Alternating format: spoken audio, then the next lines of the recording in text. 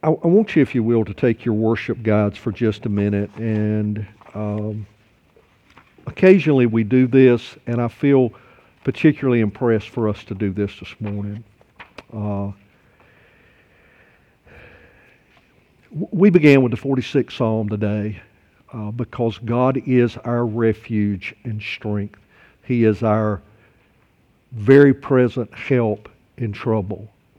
And though the earth should change, and though the mountains should just fall off into the sea, that's the point, we can look to Him and know that we are secured and established because He saves and He delivers.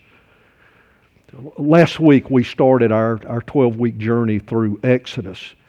I'll just remind you again, and we said it last week, there is no more significant event in the Old Testament than the Exodus of Israel. Every bit of it points to God's redemptive work. In fact, everything about the Exodus, and we're going to look at the deliverer today, but everything about the Exodus is pointing to the work that God is going to do in Christ Jesus. And our service today has been given to us thinking about the love of God and the nature of His deliverance and how He does that in Christ. How He does it through ordinary means and how He does it through supernatural means. But I want us to pay close attention today that it is God, and it was mentioned even as we began. And Adam said that salvation is every bit of God. He plans it. He orchestrates it. There would be no salvation if it were not for God.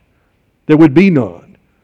And we can count on God. And I want you to hear this today. If you're here and you're a believer, know that you can continue to count on God. That's the reason that we sang about us as afflicted believers. And hopefully if you're here and you haven't trusted Christ and you heard and saw the words of that song, that you will know that this is the kind of God we serve, that this is the Christ of God. This is the Son of God, and this is His work. He is our refuge and strength, and He is someone that through all of our hardship, through all of our difficulty, through all of our challenges, through every temptation, through every sin, through every low point, through every high point, through every sickness, every disease, every death, every bit of it, He carries the believer through it. He carries the believer through it. We don't carry Him, He carries us. And He will carry us because of the nature of God and His work of deliverance. I was reminded of this.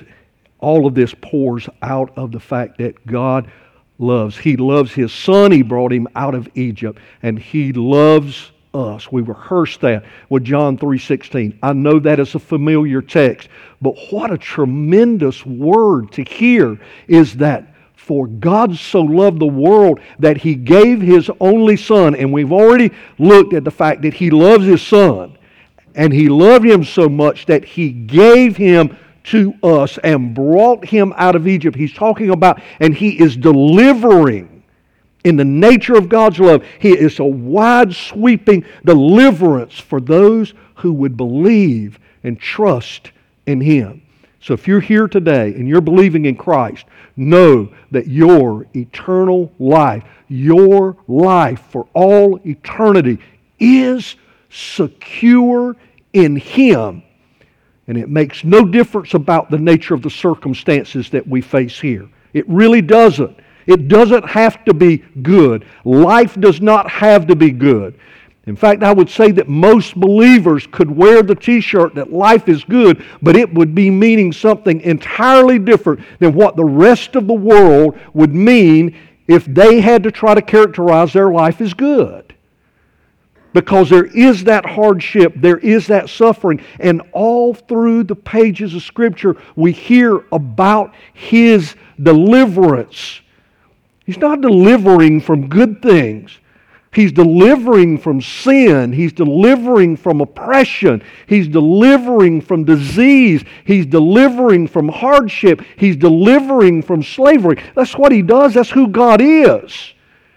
He's delivering a people that oftentimes are blinded thinking that everything is okay when everything is not okay. And then He's delivering people who realize that there is nothing that is okay. And that the only hope that we have is the fact that God is a delivering God.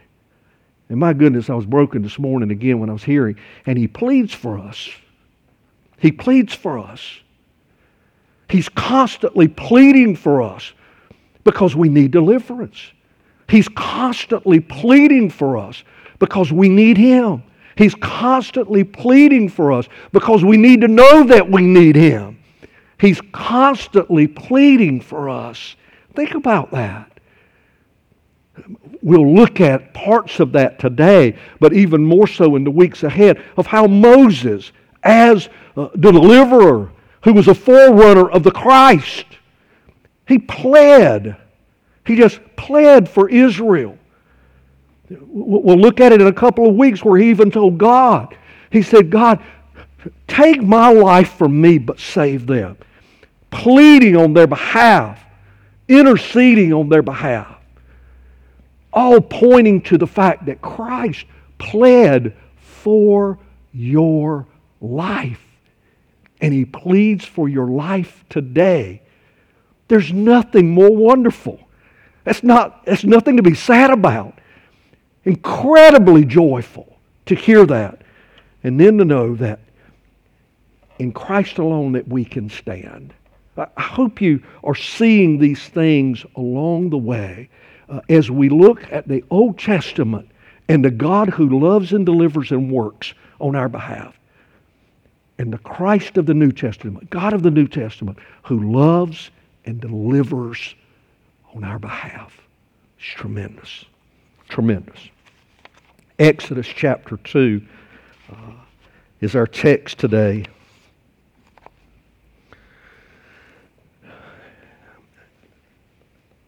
Last week we had an opportunity to look at a sovereign God all throughout the Exodus, all throughout Scripture. We can't get away from the sovereignty of God. But we also saw a suffering people. And we were able to make the connection, hopefully we were able to make this connection, that suffering people is a picture of our suffering in bondage and in sin. That was the point. That's the point of the Exodus, is to look at the suffering and the bondage of Israel in Egypt and to identify with that. God's not just delivering a people out of hardship and slavery. He is doing that. But there is something more here. He is bringing them into His presence. He is going to instruct them and teach them about worshiping Him. You know why? Because the joy of their life is going to be found in worshiping Him.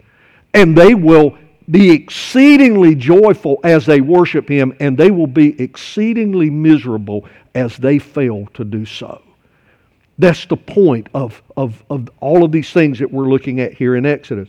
But we saw a suffering people, but then we saw the fact that God is a saving God. When we sang Jesus pleading for us, I hope you realize that it is the same. It was echoing what we read last week at the close of our service, and you'll find that in chapter 2, beginning in verse 23. And during those many days, the king of Egypt died, and the people of Israel groaned because of their slavery, and they cried out for help.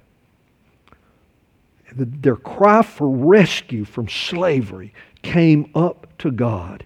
And I want you to hear this. And God heard their groaning. And God remembered His covenant with Abraham, with Isaac, and with Jacob. And God saw the people of Israel. And God knew. And God knew. Jesus hears our cry. He remembers the covenant that is established by His blood for us as believers. He hears our groaning. He knows our suffering. He cares. That's not a new thing with God. No, it was true here, and it is true today. It's true today. Exodus chapter 2, reading verses 1 through 10.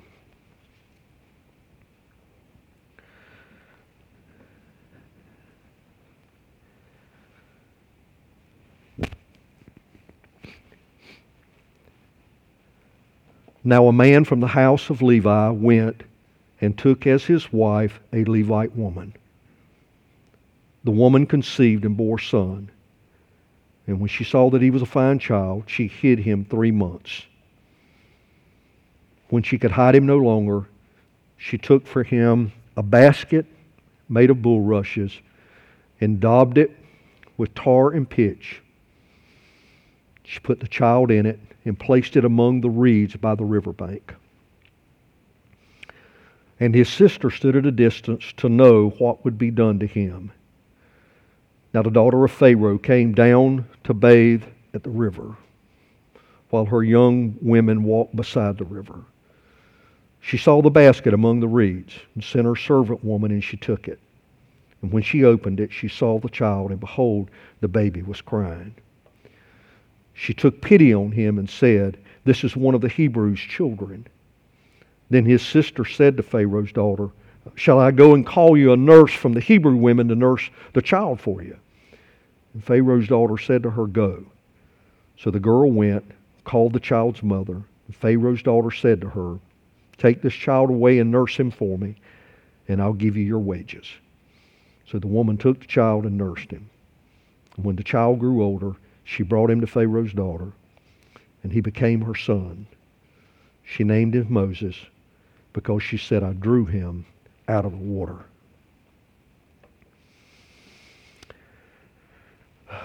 God chooses a deliverer. I want you to remember the situation in Egypt. Pharaoh was unsuccessful in accomplishing his genocidal goals, even though he had solicited and even commanded the Hebrew midwives to take part in that. And rather than being agents of death, they became agents of deliverance. God uses ordinary means. These simple women, midwives who would go around and help ladies deliver. The ruler of the nation that subjected them said, "Kill the male children." We read that last week. And they said no. They said no because they feared God. They feared God. I want to mention something here that's going to continue to come up, but I want us to hear it today. And we need to mention what I'm getting ready to say, because we're going to see next week just how much Israel did not know about God. They knew something about God. They just didn't know a lot about Him. They had some knowledge of Him, but there were things that God had not yet revealed to anyone in the same way that He was going to reveal it to Israel. We'll see that He is going to disclose some things about Himself that is ultimately going to change the nature of His relationship with Israel and with this nation of people. So why even mention that? Here, for this reason. Even though they didn't know all that they were going to come to know about God, they still feared Him. There were some who still feared Him. In other words, there were some who trusted in Him. There were some who had faith in God. And why is that important? For this reason. Our doubts and what we don't know about God should not drive us away from God. Our doubts should drive us to God. We should believe what we know about God now, as they did. The Hebrew midwives did. We're going to later look in Hebrews, and we're going to see that Moses' family did. They didn't know everything about God, but they knew something about God, and they believed what they knew about God. Now you may ask, well, okay, he's going to reveal some incredible things to them about himself. Is he going to reveal something else to me? And the answer to that is yes and no. When you begin with the no. No, he's not going to reveal anything different than he has revealed in himself in Christ, because he is the perfect representation of the glory of God. He is God himself. There's nothing else that he can disclose about himself other than for us to see him in Christ. That has been his intent. So I would say, if you're waiting for God to do something else to show himself to you, if you're waiting for some other kind of sign, that's not going to come. That came in Christ. But I will say this, the answer is also yes. Because the more that we are in God's Word, then the more He discloses about His glory that is already there, but we're not going to know it if we don't study it, if we don't read it, if we don't meditate on it. It's one of the reasons why we encourage each other to meditate on God's Word and to read God's Word. The reason why we come together and we study God's Word. The reason why we're encouraging the ladies to be a part of the ladies' Bible study. Because there are things for you to discover that is in God's Word that you're not going to discover if you are not there and if you are not hearing God's Word taught and you're not encountering Him in His living Word. And the very reason that why we as men, we will meet tomorrow morning at 6 o'clock for those who can, and we will parse through and work through sections of Scripture and parts of God's Word so that we can come to know Him.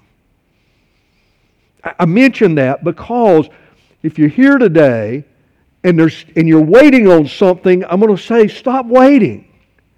Believe in what you already know, and then rest in God for Him to show you what else you need to know. He will show you what you need to know. And we will not know everything, ever. But we know and can know what we need to know. Now, I want to look at a few things at this text this morning, because what God is doing here, He is telling us that He has chosen a deliverer. He works through ordinary means, very ordinary means. And I want to preface and say, as we are talking about this, understand that God is working and can work through you. Ordinary means, a person sharing the gospel with another person, praying for another person. There's nothing supernatural in that sense about you, other than if you are a believer, then you have the Spirit of God in you, but He is using you and empowering you as an ordinary means of grace and working in the lives of other people. He's calling out this deliverer. Notice here that God is acting in the midst of a desperate time. Just think about it. We end chapter 1 in hearing that every son that is born to the Hebrews you shall cast into the Nile, but you shall let every daughter live. That was the final word of chapter 1. In other words, when Pharaoh could not carry out his genocidal acts and goals through the Hebrew midwives, he now commands the citizens of Egypt, the Egyptian citizens, this is his command. He said, you are going to turn into a genocidal militia. That is, as you encounter the Hebrews, when you see a woman that is pregnant, you follow her. You stay with her until she gives birth. And if she gives birth to a son, you go take that son and you throw him in the Nile. If she gives birth to a daughter, you can let her live. And this is what he tells the citizens of Egypt.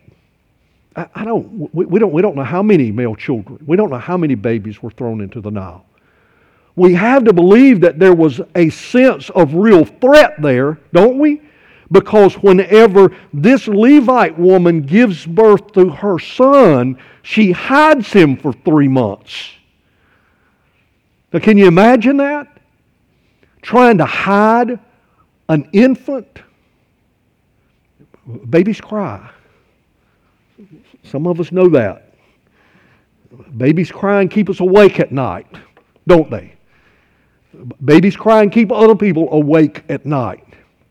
I remember my mama used to tell me they lived, when my mom and dad first moved to Wilmington, they lived in Riverside Apartments. And for those of you who may not be familiar with that side of town, it's over in the Sunset Park area of town. Well, that's where they lived. And I had colic. And I cried. And I cried. And I cried. And their neighbors did not like them, and their neighbors did not like me. They could not hide me. They could not hush me. They couldn't do anything. How do you hide an infant? But she hid her son for 3 months. There was some kind of a sense of threat. Maybe she was worried that someone would tell that she had had the child. Whatever it may be, there was a real sense of threat, and even to the point that at the end of that 3 months, she realized, I can't hide him any longer. Don't know what happened to cause that. Maybe she thought that someone had seen her. Maybe she thought someone had told about her or told about him. Don't know. Don't know the circumstances around it. But there was a real threat, and so she took another step to try to save. God, again, using this mother, ordinary means, in a case of deliverance and saving her child. God does work in ordinary means. And we need to put an exclamation point on the fact that God works. It's not just the means, it's not just the person, it's the fact that God is at work. It's not that man is at work, it's God is at work. And He providentially plans those moves, and He did so in this case. Notice what happens as we look at the story. Tremendous narrative. She makes a basket. It's only 2 times that this word is used in Scripture. It is whenever we are talking about the ark and when we're talking about this ark. Both were instruments of salvation. Both of instruments for salvation for those who were in the ark. Still pointing ahead now that God is at work in the place of this. Still at work here. God's at work.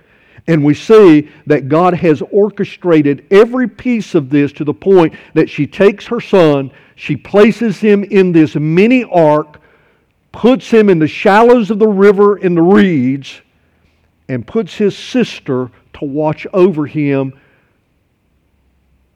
to ensure his well-being as much as she can. Have you ever thought about what she hoped to accomplish in any of this? How many days were you going to take him down there by the river? What were you going to do one night when you brought him home because you couldn't leave him in the river at night? But she's doing everything that she can, and God is at work here. And just so happens, God orchestrates the princess of Egypt to come to the river, to come to the same part of the river that this mother has placed her child. And she sees the basket in the reeds. And she opens the basket, and what does she see? She sees a Hebrew baby. She sees a Hebrew baby. Now, as an Egyptian citizen, based upon word of her father, what was she to do? She was to take the child and throw that child into the river, but not so. Not so. She became an instrument of God's grace, His ordinary means, in bringing about the protection of His child. The drama plays out, and the child's own mother is commissioned to be the wet nurse. And she gets paid to do it. She's the only slave in Egypt that's getting paid. But she gets paid to take care of her own child. Who's going to work that out? Only God. Only God. She gets paid. God not only ordains the birth of this unnamed deliverer, but He places him, thinking about this, in the two best sets of hands in Egypt. He places him in the hands and arms of his earthly mother to nurture him and to keep him alive physically. And He places him in the hands of the princess of Egypt to provide protection for him. Every other male child, as far as we know, unless they were hidden in some way, were put into the Nile to die. God orchestrates this princess to take one out of the Nile to protect his life. God is at work bringing about a deliverer. Let me ask this question. Does any of this sound familiar? The birth announcement of a newborn king reaches Herod.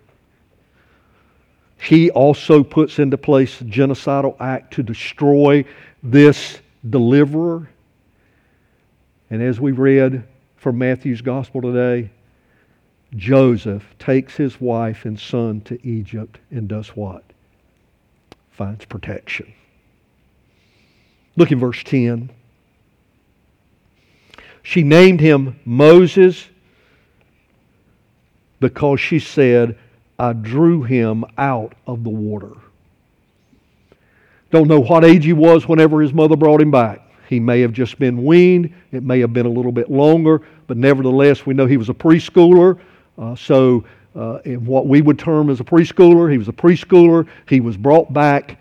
And the question would be, if we were to end the story there, would be, well, what in the world ever happened to this young Hebrew boy who was saved by the princess of Egypt? Well, we find out, beginning in verse 11. One day, when Moses had grown up, so he goes from a preschooler to being grown up. We don't know anything about the in-between, but I was thinking in relation to all of this, questions would come to mind immediately, not only what happened to him, but wonder if he ever thought about his people.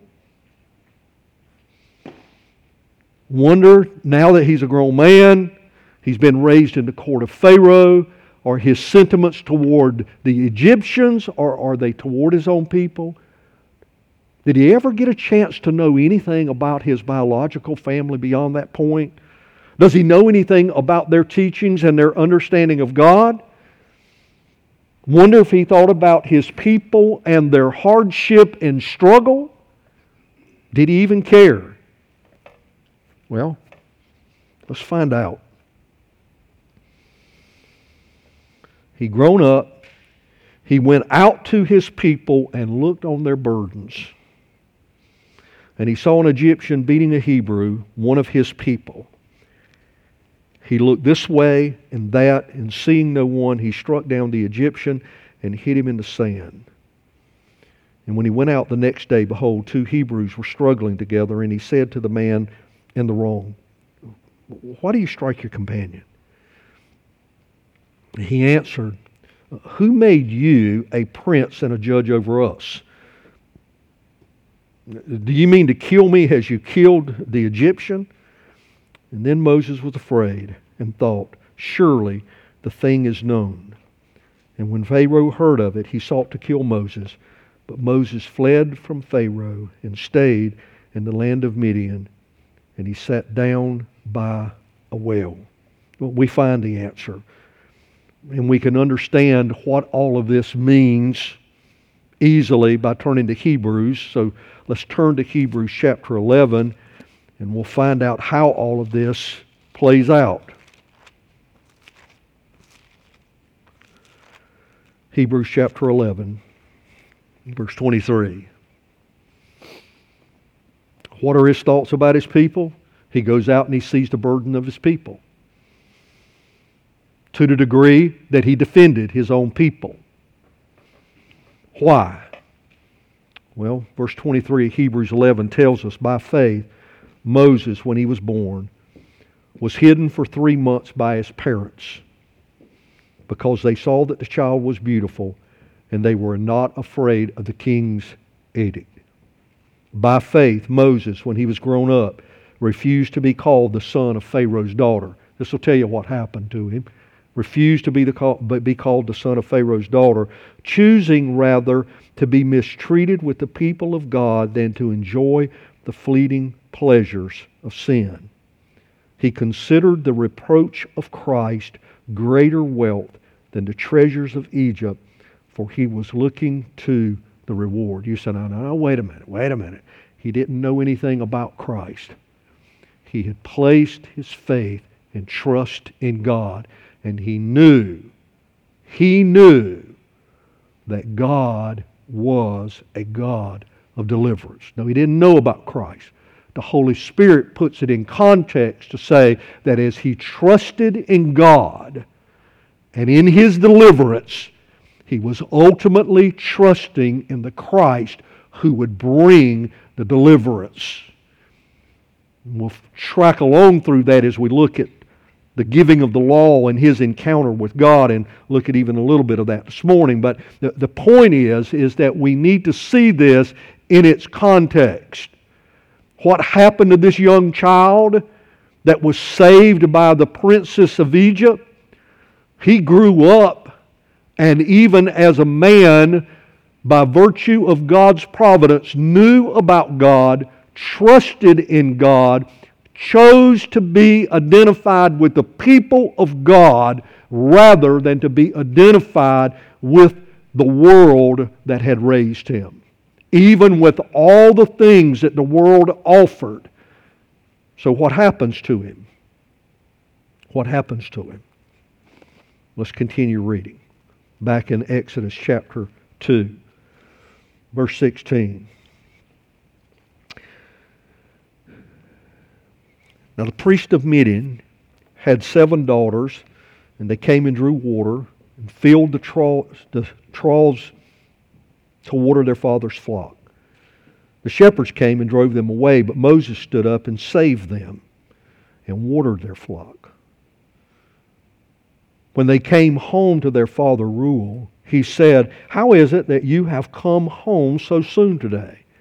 And they said, "An Egyptian delivered us out of the hand of the shepherds and even drew water for us and watered the flock." And he said to his daughters, "Then where is he? And why have you left the man? Call him that he may eat bread." And Moses was content to dwell with the man. And he gave Moses his daughter Zipporah. She gave birth to a son, and he called his name Gershom, for he said, "I have been a sojourner in a foreign land." And during those many days the king of Egypt died, and the people of Israel groaned because of their slavery and cried out for help, and their cry for rescue from slavery came up to God, and God heard their groaning, and God remembered his covenant with Abraham, with Isaac, and with Jacob. And God saw the people of Israel, and God knew. Verse 1 of chapter 3. Now Moses was keeping the flock of his father-in-law Jethro, the priest of Midian, and he led this flock to the west side of the wilderness and came to Horeb, the mountain of God. If you were to look in Acts chapter 7, you would find that Moses was, according to Stephen in his sermon, was about 40 years old when he left and went into the wilderness. We'll find that he was 80 years old when he comes out of this wilderness to go back to Egypt. What does God do in the course of that? Well, the first thing that he does is he begins to make this man, shape his life for him to become a deliverer. He does that, number one, by delivering the Israelite from the hand of the Egyptian, and he takes that Egyptian's life to do so. We're not here condoning the killing. That's not the point. The point that we're trying to make is that God had shaped him to be and was shaping him to be a deliverer. The next thing that we see, and immediately we looked at it there in verse 16, he goes to Midian, and when he comes there and he finds those daughters tending their father's flock and trying to water them, he saved them. Notice the terminology is used. He saves them from the other shepherds that would seek to do them harm and seek to push them away. God is already shaping him now to be a deliverer, working in his life in that way to where he is concerned about the needs of other people. He's concerned about those who are struggling. That's what a deliverer does. When Jesus comes on the scene, who is it that he goes to? He goes to the sick. He goes to the afflicted. He goes to the sinner. Why? Because he came to save them. He is working as a deliverer even then. And there's a greater deliverance that is going to come in Christ, and we know that. But the point is that God is shaping and making this deliverer. But not only that, I want you to look and see what happens next. Beginning in verse 1 of chapter 3, he was keeping this flock on the west side of the wilderness, and he came to Horeb, the mountain of God. In other words, he came to Sinai. Okay, now that ought to begin to ring a bell. It will later as we continue. But he comes to Sinai, the mountain of God, and the angel of the Lord appeared to him in a flame of fire out of the midst of a bush. He looked, and behold, the bush was burning, yet it was not consumed. Everything about Moses and everything about us would be that if we see something burning, that eventually it will do what? It'll burn up. That's what happens. Well, not so here. This does not burn up. This bush is not consumed by the fire, but this bush is a constant flame, and Moses comes to it. And he said, I will turn aside to see this great sight while the bush is not burned, because he's seeing something that he's never seen before. And when the Lord saw that he turned aside to see, God called to him out of the bush, Moses, Moses. And he said, Here I am. And then he said, Do not come near. Take your sandals off your feet, for the place on which you are standing is holy ground. He said, I am the God of your father, the God of Abraham, the God of Isaac, and the God of Jacob. And then notice what Moses does. Moses hid his face, for he was afraid to look at God. Not only is God making a deliverer here, we already hear that God has called out the deliverer. So he has planned this deliverer. He is making him and shaping him in the course of his life, and he calls out to him. And let's notice what he's going to call him out to do. And the Lord said, I've surely seen the affliction of my people. Now I want you to notice here that this work, ordinary means in the course of Moses, but it's not about Moses. It's about God's people. It's about something that God is going to do in the life of a people that will bear His name. I want you to pause there just a minute. It is about Christ when we talk about Christ as our deliverer, because the people that will bear Christ's name are given to Christ, who ultimately then presents those people before God. But I want you to see the connection here. God is at work in the midst of this ordinary means. This morning in our assurance of pardon, we looked at John 3:16, for God so loved the world that He gave His only begotten Son, that whoever would believe in Him would not perish but have everlasting life. And we concluded in Hebrews. And I want you to take your worship guide and go back there and look at that, because I want you to see how Christ must become an ordinary means to carry out this work. Since therefore the children share in flesh and blood, He Himself likewise partook of the same things, kind of becoming an ordinary means, that through death he might destroy the one who has the power of death, that is the devil, and deliver all of those who through fear of death were subject to lifelong slavery. For surely it is not angels that he helps, but he helps the offspring of Abraham. Why? Because God had made a covenant with Abraham and his offspring.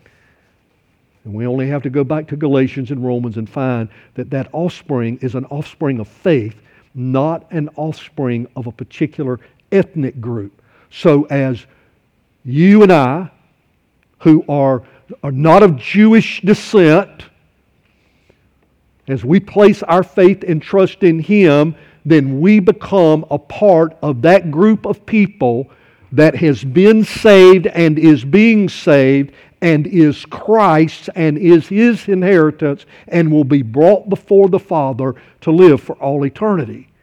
That's what He does. He delivers us out of darkness into light, into this kingdom of people. Now we see that Moses is in the wilderness here for this period of time. I was thinking about this even this morning as I was thinking back through this text. I wonder why. And then I thought about it. Moses had to experience what his people were going to experience before he could deliver them. What does Christ do? He experiences what we would have to experience. He does that in advance so that He can deliver us. What does He experience? Well, we read about it. He takes on flesh and blood, becomes ordinary means, so to speak. And then He does what? He suffers, He dies, and He is resurrected. He follows the path of the hardship and what is necessary for our deliverance so that He can deliver us through it. Moses spent 40 years in the wilderness before he spent 40 years in the wilderness. Have you ever thought about that? He spent 40 years in this wilderness as a shepherd, God honing him out, sharpening him, getting him ready to take him back to Egypt to deliver Israel, with whom he would spend the next 40 years in the wilderness for the salvation of those who would ultimately cross the Jordan River and receive and enjoy the promised land. That's what a deliverer does. And all along the way, God has this plan for him. Now, how does He do it in just these ordinary means, so to speak? Well, look at chapter 4, beginning in verse 1. There's nothing particularly special about Moses other than that God has chosen him, ordained him, called him, prepared him, and now He's getting ready to empower him.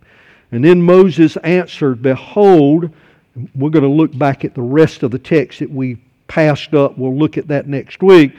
But then Moses answered, "Behold, they," meaning your people, Israel, my people, "they are not going to believe me or listen to my voice, for they'll say, 'The Lord did not appear to you.'"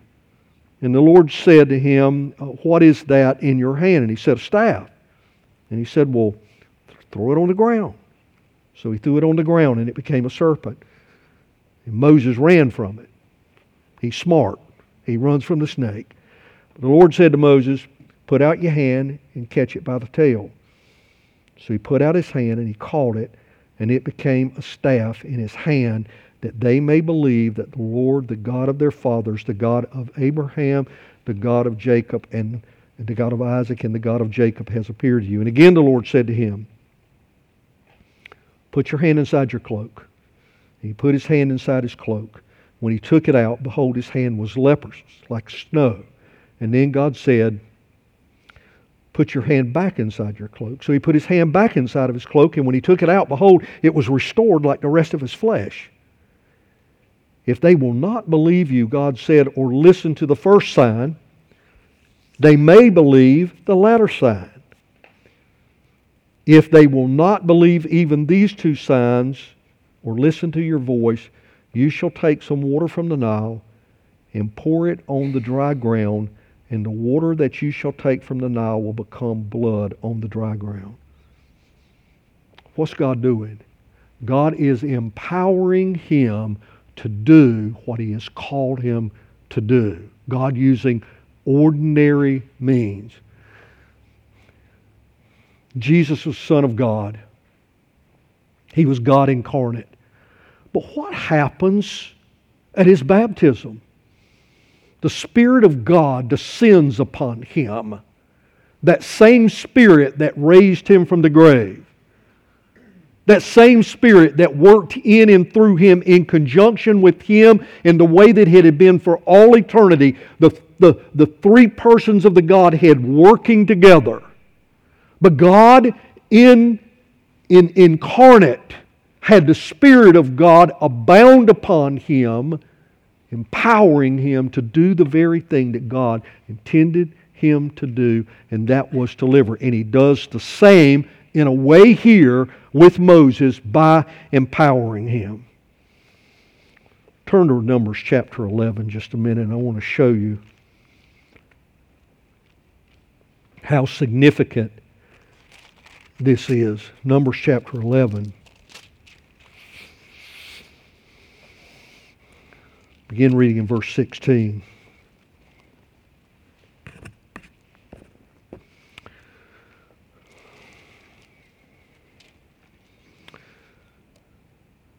Then the Lord said to Moses, gather for me 70 men of the elders of Israel, whom you know to be elders of the people and officers over them, and bring them to the tent of meeting, and let them take their stand here with you.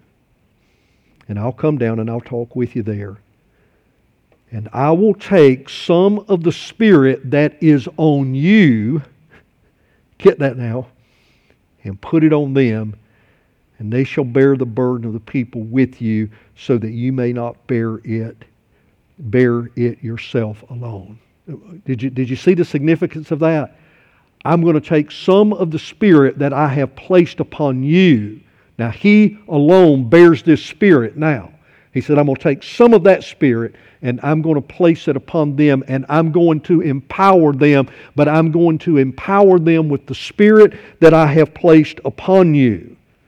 And then they will help bear the burdens. Then look at verse 25. Then the Lord came down in the cloud and spoke to him, and took some of the Spirit that was on him and put it on the 70 elders. And as soon as the Spirit rested on them, they prophesied. But they did not continue doing it. I just thought that was interesting, in that there was this parallel between God taking His Spirit, His own Spirit, the Spirit of Christ, and at Pentecost takes that Spirit, and that Spirit comes and indwells in those who believe and empowers them to do the work that God intends to do through ordinary means from then on in the way of ministry. And you and I as believers are operating in that same way today. We don't operate in and of ourselves as believers. We operate in and of the fact that the Spirit of God has been placed in us and upon us. Moses was so significant, being called out as a believer, like none other, that God, the Spirit of God that He places upon Moses, He says, I will take some of that Spirit and I will place it upon them. But He takes it from Moses and places it upon them. Tremendous to think about. Look at Numbers chapter 12 just a minute.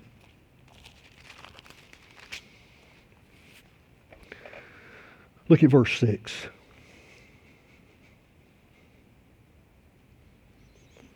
And he said, hear my words. If there is a prophet among you, I, the Lord, make myself known to him in a vision.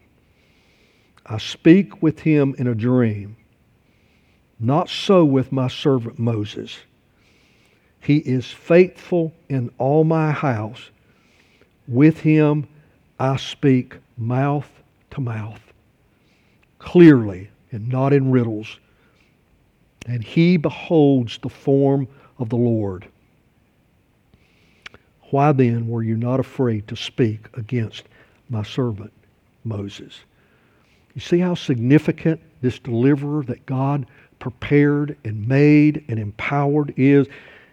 And then look back in Exodus chapter 4, verses 21 through 23, God commissions him. And the Lord said to Moses, when you go back to Egypt, see that you do before Pharaoh all the miracles that I have put in your power. But I will harden his heart so that he will not let the people go. And then you will say to Pharaoh, and you'll hear this, you'll identify with this. Thus says the Lord, Israel is my firstborn son. And I say to you, let my son go that he may serve me. If you refuse to let him go, behold, I will kill your firstborn son. He commissions Moses to go and to deliver not just Israel, God's son, out of Egypt, but to deliver a message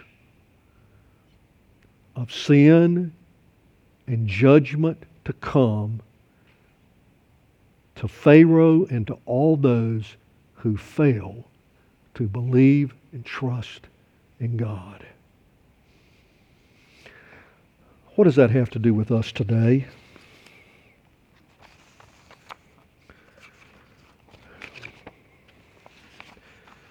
I think at least two things. One, first and foremost, we need to understand that God is a God of deliverance. He has shown himself to be, has proven himself to be, and if you're here today and you trusted in Christ and you've been delivered, so you have been touched by God and his delivering work in Christ Jesus. If we're here today and you haven't trusted Christ, you haven't trusted God, know that God is your only hope for deliverance. But there is a second thing that I think is broad as we need to gather this. Is that in our work of service, because the Son, remember, he told Pharaoh, he said, my son Israel, I'm telling you that you're going to deliver him. In other words, deliver Israel out of Egypt so that he can serve me. So we have been delivered to serve. In fact, Christ said that he did not come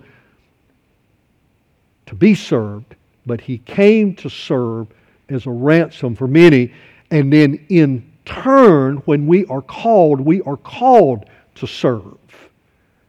And that service is to proclaim the message of the gospel, and that is that there is judgment for those who don't believe, and there is life for those who do.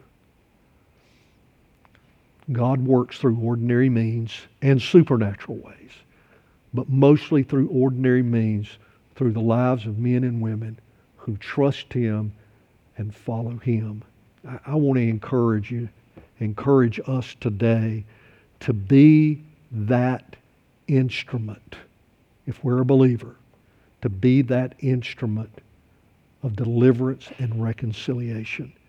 And if you're here today and you haven't trusted Christ, I want to encourage you to look to him, because he is your only hope for refuge and strength and life. Would you pray with me? Father, you have repeatedly through the course of Scripture and through the course of redemptive history proven yourself over and over again to be a God who delivers. And yet, Father, we know so many who reject you and have turned from you.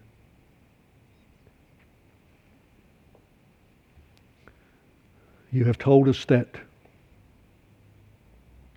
there are many on the road to destruction, but there are few on the road to life. We thank you that by your grace, God, you have made yourself known to us, that we know you to be our deliverer. We're grateful for the salvation that you have poured out on us. Thank you, Father, for calling us to a life of service. We ask you today, Father, that you would impress upon us even more the responsibility that we bear in this world to point people to you and to talk of a judgment that is to come for those who don't believe, and life, Father, for those who do trust and believe in you. Thank you, Father, for helping us to see this even in Moses' life, a weak man, a sinful vessel, and yet you have shown us through him that you were going to send one greater than Moses, and you did. You sent the Lord Jesus Christ. And we now look to him and not Moses for life. Work in us, God. In Jesus' name, amen.